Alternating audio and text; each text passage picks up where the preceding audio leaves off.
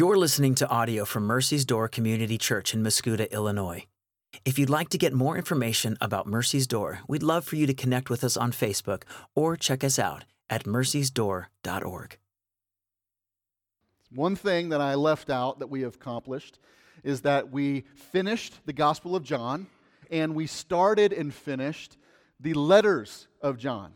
So, as I have the privilege of starting us off in our new sermon series through the book of Hosea this morning, I thought it'd be good, since we've been in the New Testament for so long, over a year and a half, nearing 2 years, I thought it'd be good for us to kind of hit the pause button, refresh our minds a little bit, and do a flyby of where we're at in the text. Before that, this is where we're at, and this is an incredible story.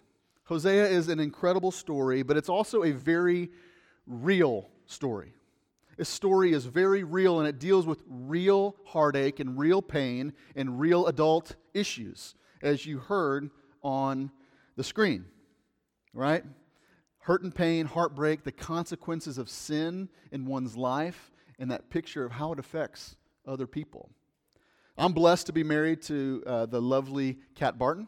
Shout out to my wife. We have six kids at home, and so she is back there with them. But I can remember the day that I proposed to her. And if I'm honest, I can remember the day that I proposed to her a little bit more than our wedding day. Because the wedding day was just like a blur, and it was crazy, and pictures, and get here, get there, do this, do that. But the day that we were engaged, I had a day planned, and it culminated in me getting down on a knee and asking her to marry me. And once the initial shock of all of it subsided, we called friends, we called family, and we told them the news, and it was really, really exciting. And kind of after the dust settled, I was overjoyed. We were overjoyed and kind of in a rush of emotions, the mixture of excitement and nervousness, and I just committed to this, but I really, really love this woman, right? All of this was kind of hitting me, and I started crying, okay? Admittedly, this probably isn't a good look if you just get engaged, maybe not the best of looks, but what I assured her that it was I was simply overjoyed. I was overjoyed that she said yes to spending the rest of her life with me. The patterns of brokenness and distrust that I had surrounding commitment and marriage in my life had been quieted, and I remember being overwhelmed in a good way, thinking that the rest of my life I get to spend with this woman, writing a story of beginning a family and raising our kids in the Lord and walking out our faith together. It was really, really exciting and really, really emotional. But as phone call after phone call after phone call happened, I came to the realization that my life is changed. It is no longer just me. It is me and her. Everywhere and everything we do is changed. From the big stuff to the small stuff. And this might be a small thing for you, but it was a big thing for me. One example of something that changed drastically. It's I was having, this is maybe a little bit more of an intimate detail, but I had a 5-in-1 shampoo, conditioner, body wash, face wash, and shaving cream, okay? All 5-in-1. I don't know if there was a single organic molecule in that stuff, but I love that stuff. One thing that changed for me is that now my body wash today is just body wash, and I legitimately, there's things in it that I have never heard of, okay? White lavender. I thought lavender was purple, but there's the white kind as well. And then ashwagandha. I had no idea. Smells fantastic. I enjoy it. But I kid, but I'm saying the story that is being written, everything has changed about my life. Everything was becoming new, and I couldn't wait to start writing this story with my bride. You see, God's relationship with the nation of Israel is a love story that has spanned not just 13 years like my case, but has spanned over centuries.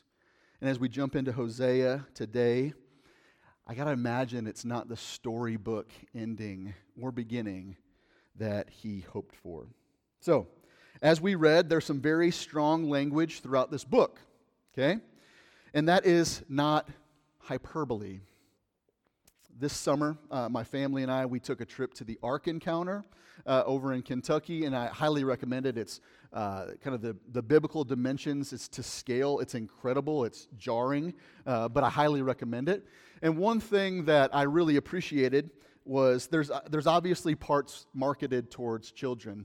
And so at all of these little cutouts or sections of where there's kids' books or, dioramas in kind of a cartoony fashion or like toy animals, depicting the ark, every single one of these places, there's warnings.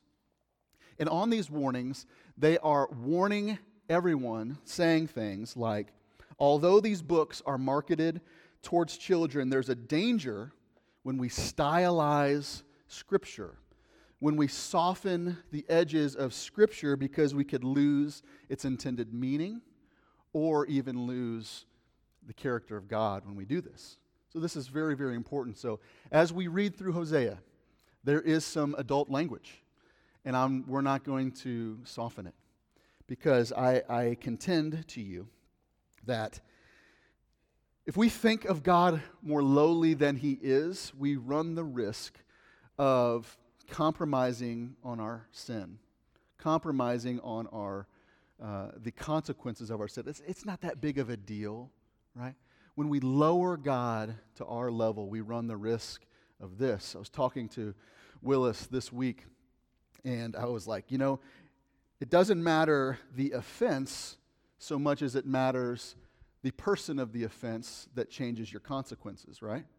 I was telling him, like, Willis, if me and him got in a fight, we slugged it out, I caught him in the chin, we might be mad at each other for a few hours, but then at the end of it, we're probably going to handshake, give hugs, we'll probably crack open a cold one together, something like that, right? But now if I did the same thing, I cracked a police officer over the chin, that's a different story, right? Now if I take it a step further and I crack the President of the United States, I probably wouldn't get, a chance, right? Secret Service would jump on me, but you get the picture. Depending on who you offend determines the consequence of your sin, right? When we stylize, when we soften Scripture, we take God out of the place of holiness and reverence that it is. And we make Him small, because ultimately we want to be God. In this, we run the risk. So, as we read this book, and the language offends, I offer that there is bigger offense to be had on the part of God. And I don't say that callously, because I know there might be little ears in the room. So I just want to, as a pastor, shepherd you into, you might need to explain some very hard things as we read this book. So, we read it. We're going to jump into verse 1, chapter 1, verse 1 and 2. This is kind of a brief history and context. My job today, how I view it, is I want to lay the foundation for the rest of the sermon series in Hosea, which is crazy. I just said 88 days until Thanksgiving. When we finish up Hosea, we finish Hosea and we start Advent, okay? That's crazy to me. But I want to lay the foundation to build upon for the next 14 weeks of us. So, my question is, where are we in the biblical history? Where are we on the timeline of the Bible? Well, so this is a flyby. It starts in creation, right? Adam and Eve. They are removed from Eden, and from there the whole world is only evil. Flood washes over the earth. Hope comes through Noah, right? Starting over, God makes a covenant with Noah that he would no longer eradicate the earth from people. And through the line of Noah, his son Shem, comes a man, Abraham, who another promise is coming. This leads us into the time of the patriarchs. The patriarchs, Abraham. Abraham takes Isaac to the mount to sacrifice him. Isaac has Jacob and a hairy man named Esau, his other son. The blessing continues through Jacob. Jacob has 12 sons. the apple of his eye, which he gives a coat of many colors. His son Joseph is sold into slavery by his brothers to Egypt because they were jealous of the dad's favor upon them. Joseph rises through the ranks in the empire of Egypt, becomes prime minister of Egypt, and leads them into a period of prosperity through a famine, and provides relief to the country of Israel, to the people of Israel. After he dies, a new Pharaoh is installed and doesn't like what's happening, right? He sees the mass of the Israelite people and is uncomfortable with their amount, so he enslaves them. And in his insecurity and a part of his dictatorship, he rules that all firstborn children are to die, all the firstborn. And so this is where we get the story. Moses is sent off in a little basket, a miniature ark down the river. He is picked up by the king, the pharaohs, and so he rises up through the ranks. He murders someone. He is eventually called into God's service, and he leads the people out of slavery to the wilderness. This is the Exodus, right? So we're at Exodus. Then, again, we're flying by here. Exodus happens. There's wandering in the wilderness. 12 tribes are formed, and in these 12 tribes, eventually the 10 Commandments are given at Mount Sinai. There's a continued wandering, but God sets up the practice of the tabernacle. The tabernacle is the place where God's presence dwells amongst the people as they await the promised land to enter. Moses is cut short in that, but the people of God are led into the promised land by Joshua. And through this, but things are still not good, right? As they are in the promised land, God raises up judges to lead Israel in the ways of the Lord and return to righteousness, but people grow tired and want for themselves a king. As these judges are raised up, I had a seminary professor tell me one time that if you want a great snapshot, a microcosm of the whole Old Testament, read Judges, because the pattern of Judges is you'll read things like, and they did everything evil in the sight of the Lord. And then the judges raised up and ushers them back into righteousness. So at the end of Judges, they were desirous of a king. We want a king to lead our people. They didn't care so much about righteousness, but they cared much more about having something that the world has, a king. So God gave him a king like the world, not like himself in the King Saul. He was a jealous man. He was a jealous man specifically of a young shepherd boy who was anointed by the Lord, King David, who was a musician turned war machine. And God and Saul hated him. He was very jealous of him and even his relationship with his son, Jonathan.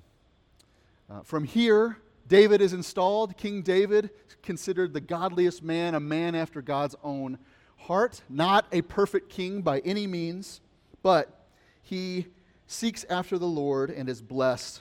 His son Solomon takes over. He's the wisest king, most famously. He builds the temple in Jerusalem for God's glory to fill. He has a son, Rehoboam, who the kingdom is torn from, ending the united monarchy, and the kingdom splits.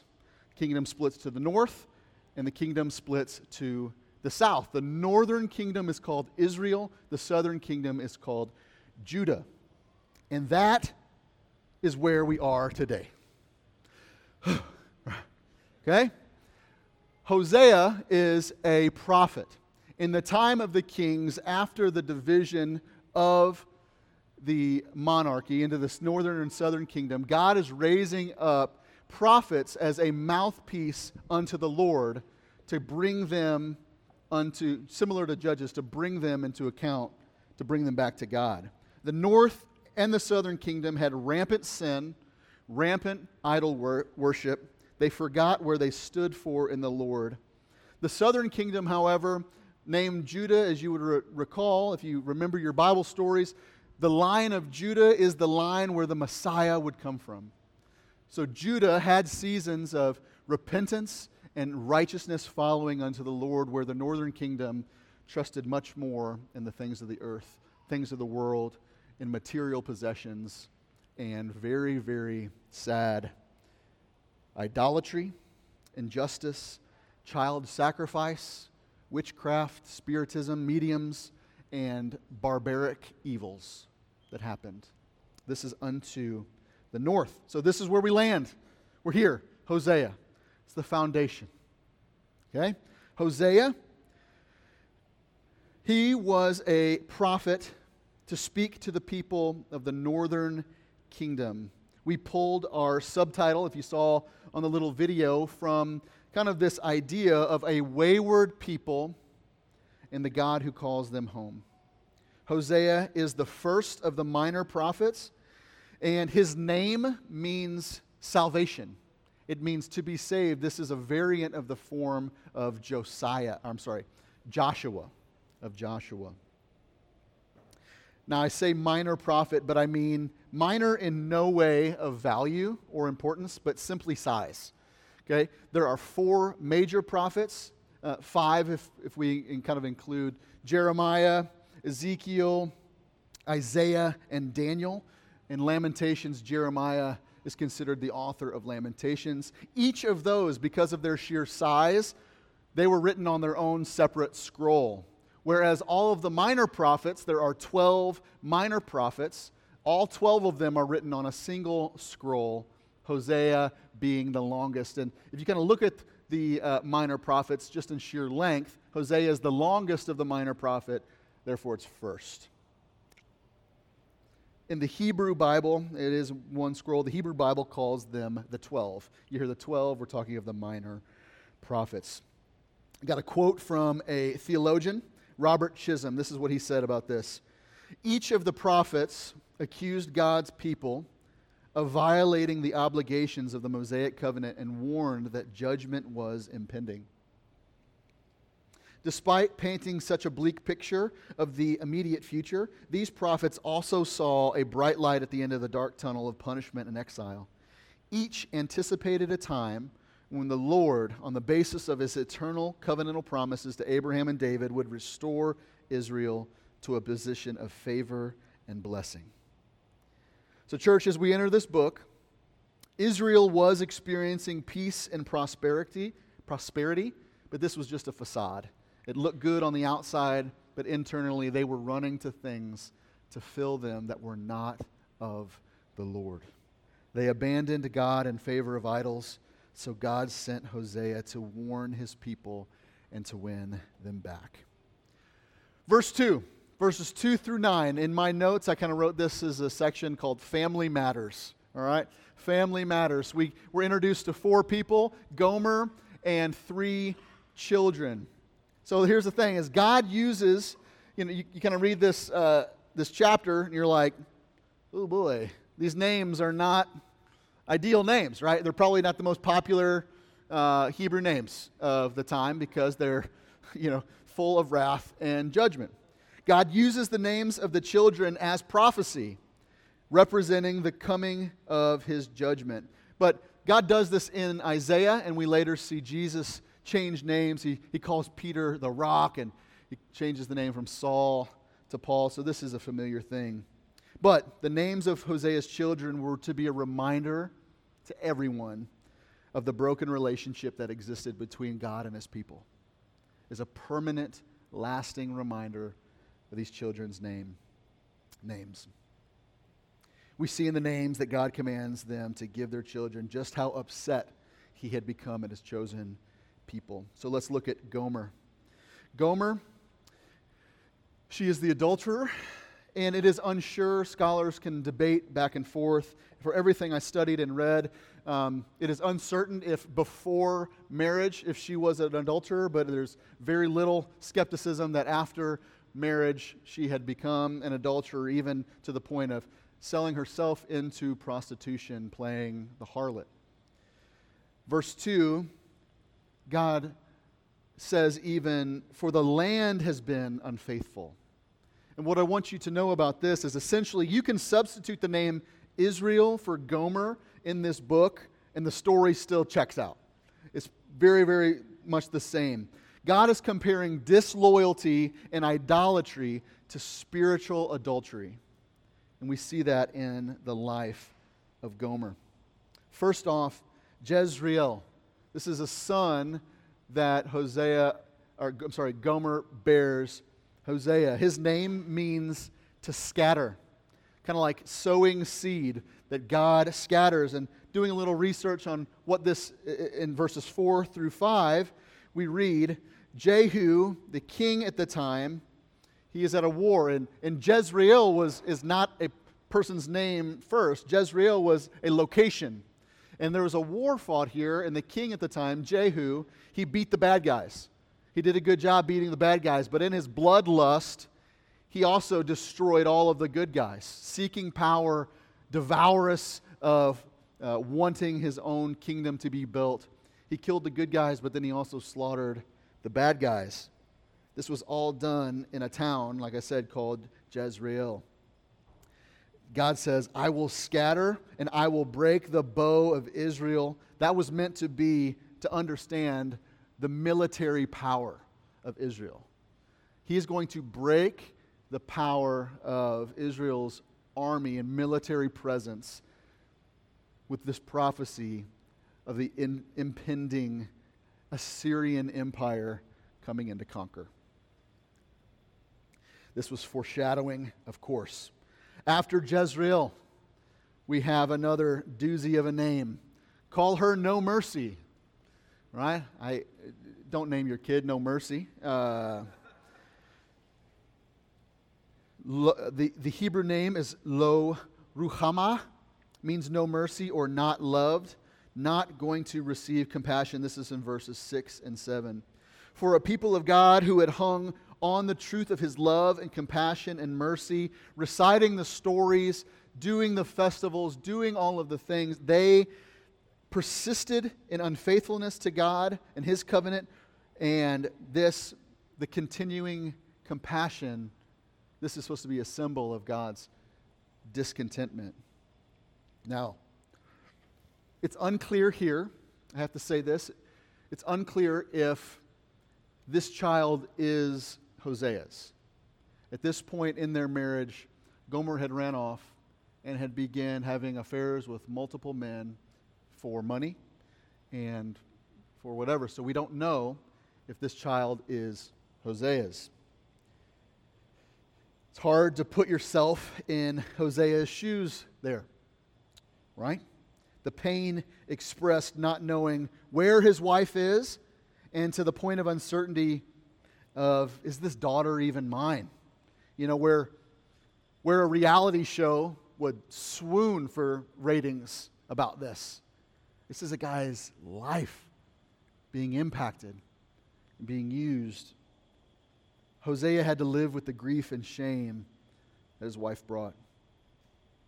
In verse 7, there's comparison that he would show compassion to the southern kingdom of Judah, who at the time had multiple godly kings in a row. Like I mentioned, the arc of the story of the southern kingdom was much more hopeful than that of the northern kingdom with which we are receiving this prophecy in Hosea. They trusted in the Lord in the southern kingdom. The northern kingdom trusted in their strength in numbers, their geographical location, their size, their military presence, and they even hedged their bets. Excuse me. They hedged their bets by trusting in the might of other gods and worshiped Baal, other idols of the area. So God says, no more mercy. No more mercy. After it says that Gomer had weaned no mercy, she then bore, it says, name him not my people. Again, don't know if that's on the list of baby names as you search them on Google. The Hebrew name, Lo Ami, it means not my people. And this is literally, as people heard this is literally a reversal saying, I am not, I am to you. Saying this to the people of God. I am not, I am to you. God withdraws His protection from them. The names and judgments of God's are more severe with each child, as we see. And this is what should have been the final nail in the coffin for the nation. This represented a break in the relationship so severe that it threatens the covenant that he made with Abraham. Right? So this is bad news. One commentator put it like this: the collective impact of these 4 names in this message is this: Israel's unfaithfulness had become so obnoxious to Yahweh that he would not tolerate her any longer. This is a real deal anger. This is real deal sorrow from the Lord. And we need to receive that as well. But verse 10 and 11 come. And I'm wrapping up. In my notes I put, and yet hope. Verse 10 says this: Yet the number of children of Israel shall be like the sand of the sea, which cannot be measured or numbered.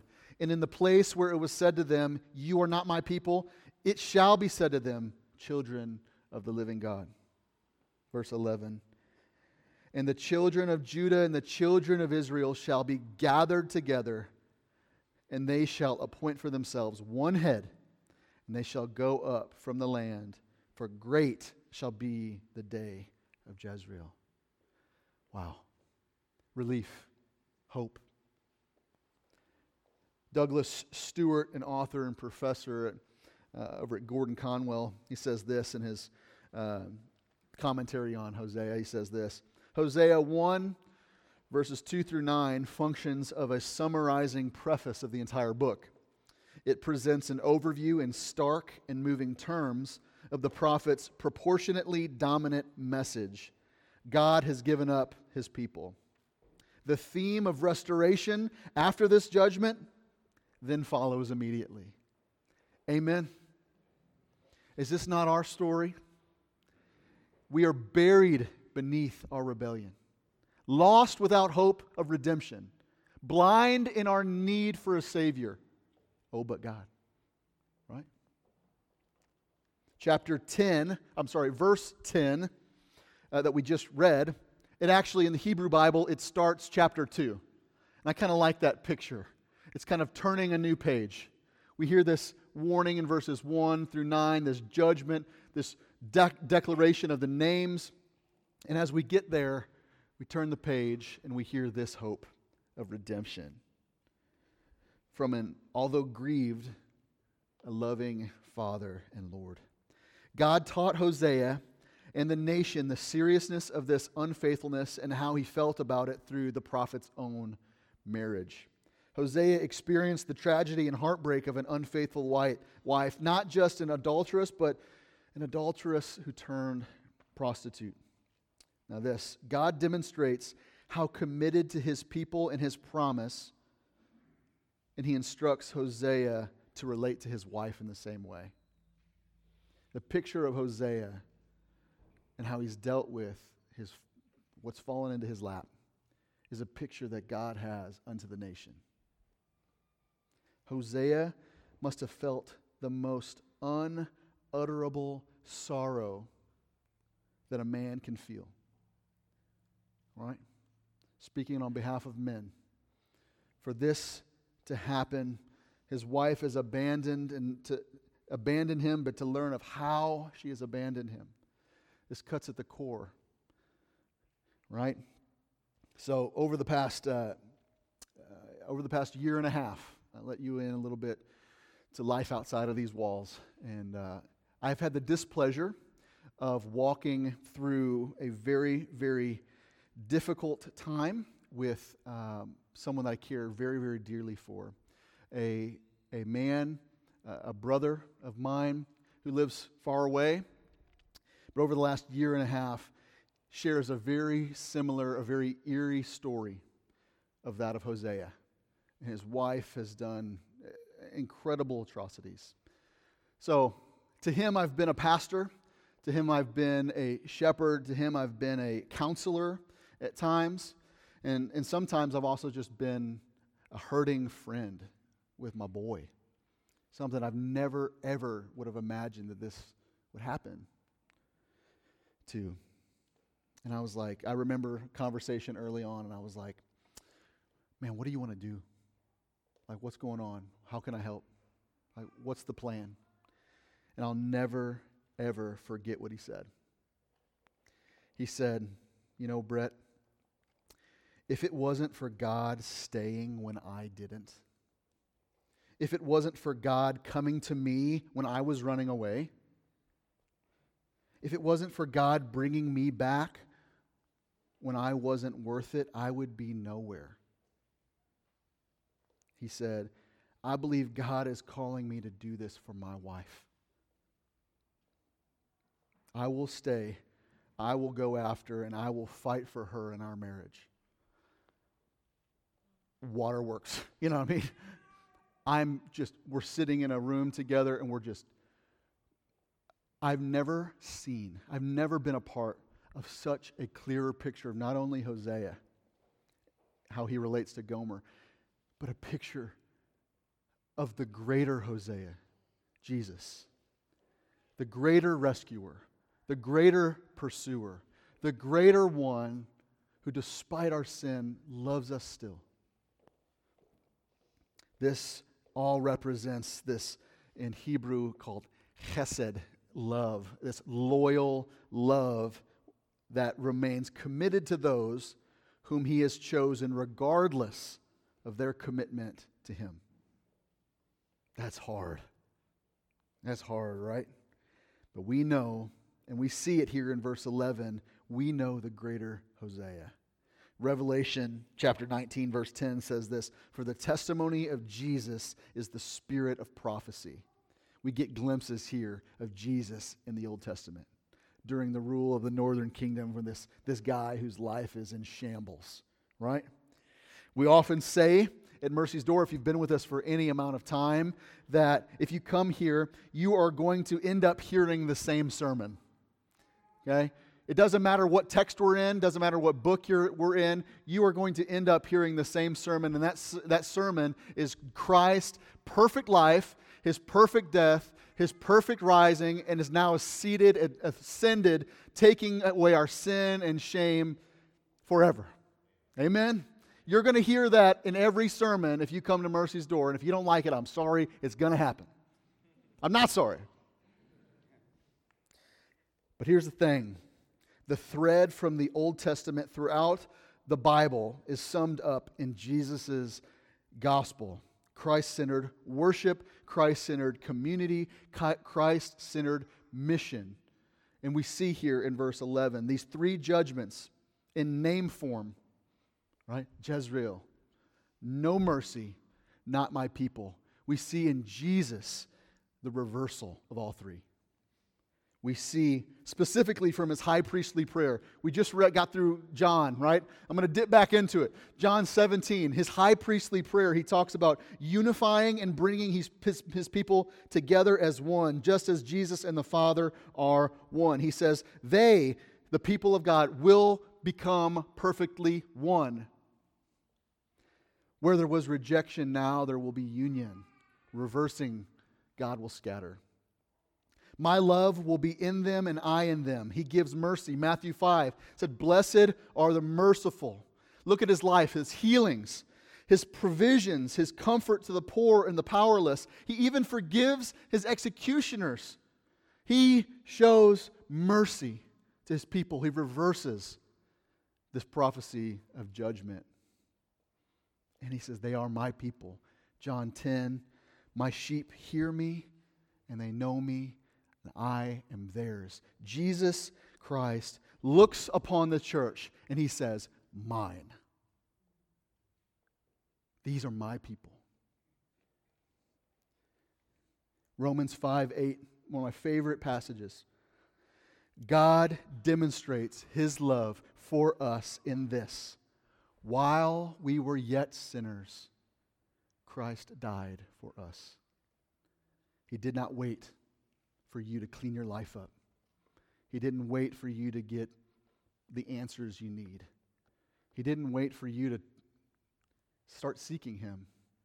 He died for you while you were sinning, while you were in your shame and guilt.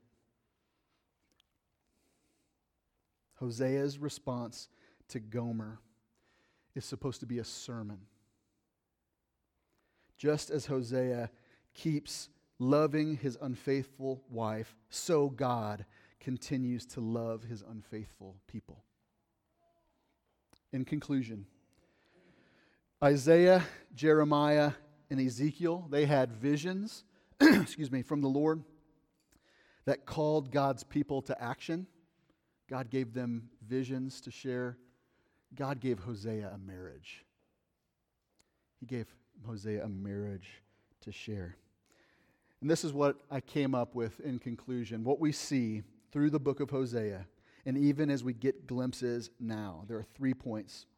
Number 1, it pains God when we are unfaithful to Him.